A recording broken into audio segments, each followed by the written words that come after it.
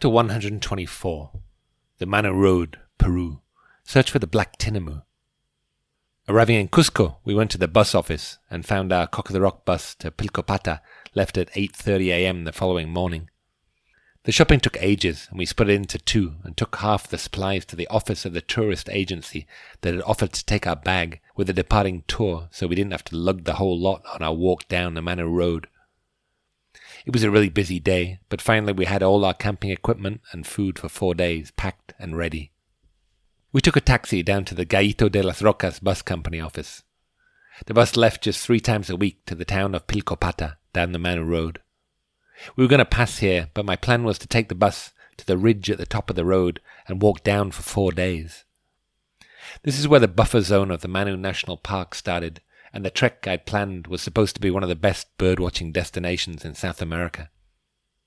We got dropped off at a place called Acanaco, the highest point and the start of the Manu Road, at about 2:30 p.m. It was cold and misty up there, and the characteristic elfin forest looked really eerie. A couple of young women got off the bus at the same spot, and they said they were volunteer park guards. They offered us shelter in their base a few minutes away, but I wanted to get moving. I didn't know how long it was going to take us to get to the place I wanted to camp. The mist and the hour meant that we didn't see many birds. One nice one that we did see, however, was a hooded mountain tanager. To bird up here, it would have been better to camp and do it in the morning. I regretted not getting off the bus lower down. Still, it was pretty, and my girlfriend even seemed to enjoy herself, despite carrying a backpack that looked bigger than herself. The road winded down, and luckily there were some shortcuts which saved us a lot of time. From where we got off the bus at about 3,600 meters elevation, we were soon several hundred meters lower, and already the habitat was changing with bigger trees. It was getting late, and I started to worry about where to pitch our tent. Further up there'd been lots of flat open areas, but further down it got steeper, and there were no suitable places off the road. We reached the edge of a small valley where there was a path leading down. I was going to go down and check it out, but some workmen came up and told me that it was private property. I asked them where a good place to camp would be, and they told me at the little village of Esperanza. I asked if it was far, and they said it wasn't. That's the thing with Peruvians, always misinforming you. I don't know if they do it on purpose, or if they just have no concept of time and space. It was miles away, and we arrived there well after dark, which is exactly what I didn't want to happen. My girlfriend thought that the guys looked a bit dodgy, and was afraid that we were going to get attacked in the middle of the night. I thought it was unlikely, but still, it's always nice to camp somewhere where no one knows you're there. The place we found was a nice little grassy area, up a little slope from the road. It was a perfect place to camp, really, but we had to pitch the tent and cook dinner in the dark, which was a bit difficult. Still, we'd finished our first day on the Manu Road. Hopefully the birding will pick up from now on. I took myself off birding nearby at first light. It had been really cold at night and not terribly comfortable. The birding nearby was absolutely incredible. I saw about 5 lifers in as many minutes. Pretty amazing considering how long I've been birding in South America. There was a really beautiful golden collared tanager and some mountain caciques giving a whole host of weird calls. I went back to the tent about 8 a.m. and we had a nice warm breakfast of porridge cooked on our new little gas stove. After that I carried all the dirty pots and cutlery down to a little waterfall to wash up before we packed up and set off.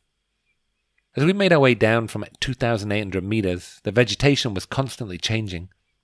The trees got taller and lusher, and the whole place felt a lot more tropical.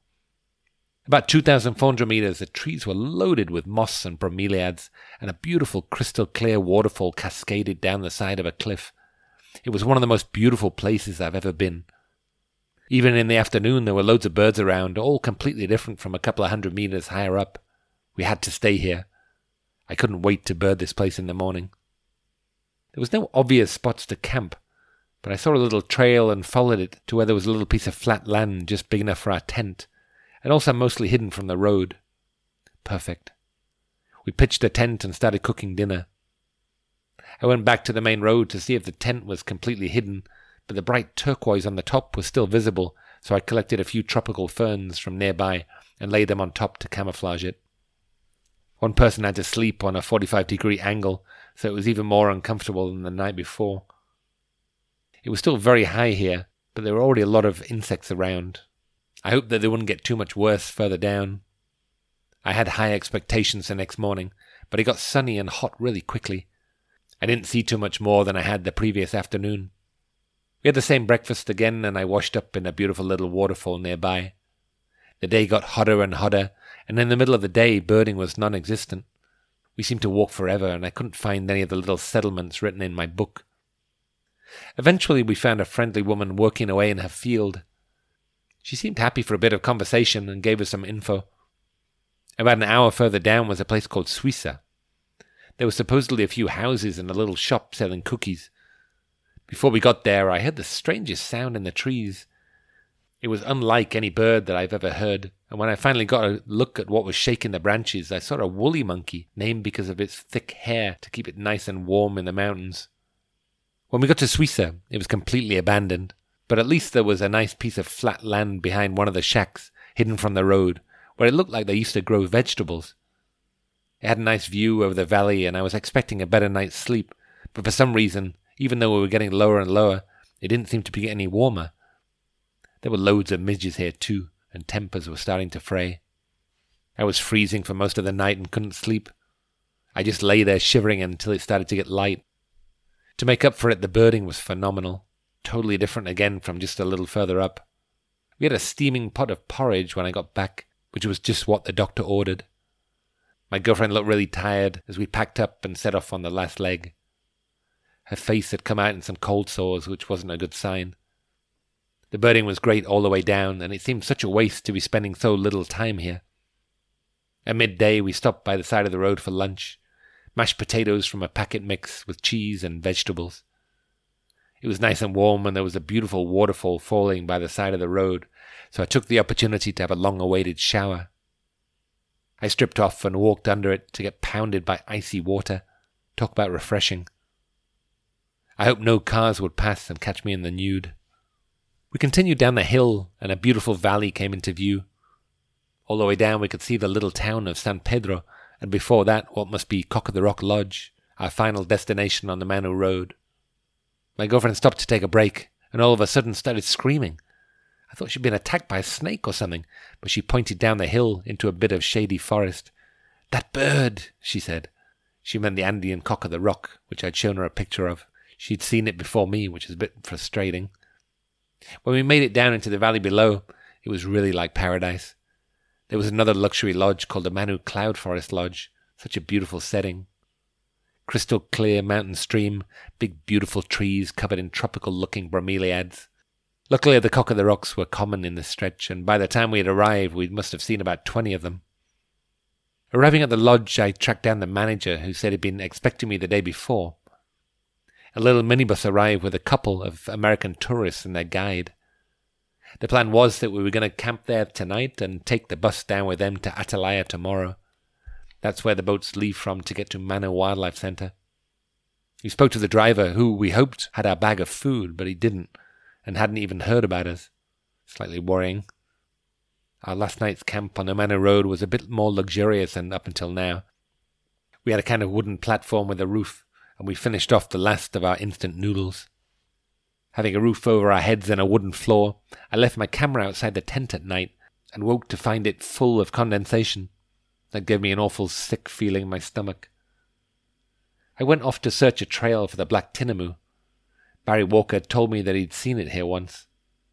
I didn't find it and saw precious little else, just lots of youngest manakins calling away, and the garden full of beautiful hummingbirds, like booted racket-tail and wire-crested thorntail. We packed up our stuff and went down to the minibus to inform the driver that we were coming with them. The two tourists were a mother and daughter from the States. They were very nice and chatty. The guide, called Fiorella, seemed pretty knowledgeable on birds, but wasn't over-friendly. I asked about our bag, but no one knew anything about it, so we asked to stop at the large town of Pilcopata to buy supplies for the next few days. While the others had a stroll around town, we rushed around the market in a mad panic, trying to buy enough to keep us alive until our supplies arrived, which I was assured would be in a couple of days. We arrived in Atalaya, where the tourists went across the river to stay in a luxury lodge, while we checked into a cheap little hostel above a shop. Still, it felt like the Ritz, our first night in the bed for 5 days. I spent about an hour under a cold shower getting clean and washing clothes. We went down to eat a proper meal in the restaurant overlooking the river. It was full of drunks doing karaoke, but luckily we managed to avoid their curiosity. We saw our first macaws, red and green, flying over the river, squawking away, and we finally felt that we were in the jungle. We took a little walk along the river, but got totally lost, very sweaty, and there were no birds. As the sun started to set, we walked over to the pebbly beach and sat on a log, breathing in the cool mountain air. It put us in a very pensive mood, and we had a long chat about the future, which is never good. I still have no idea what I'm going to do when my money runs out.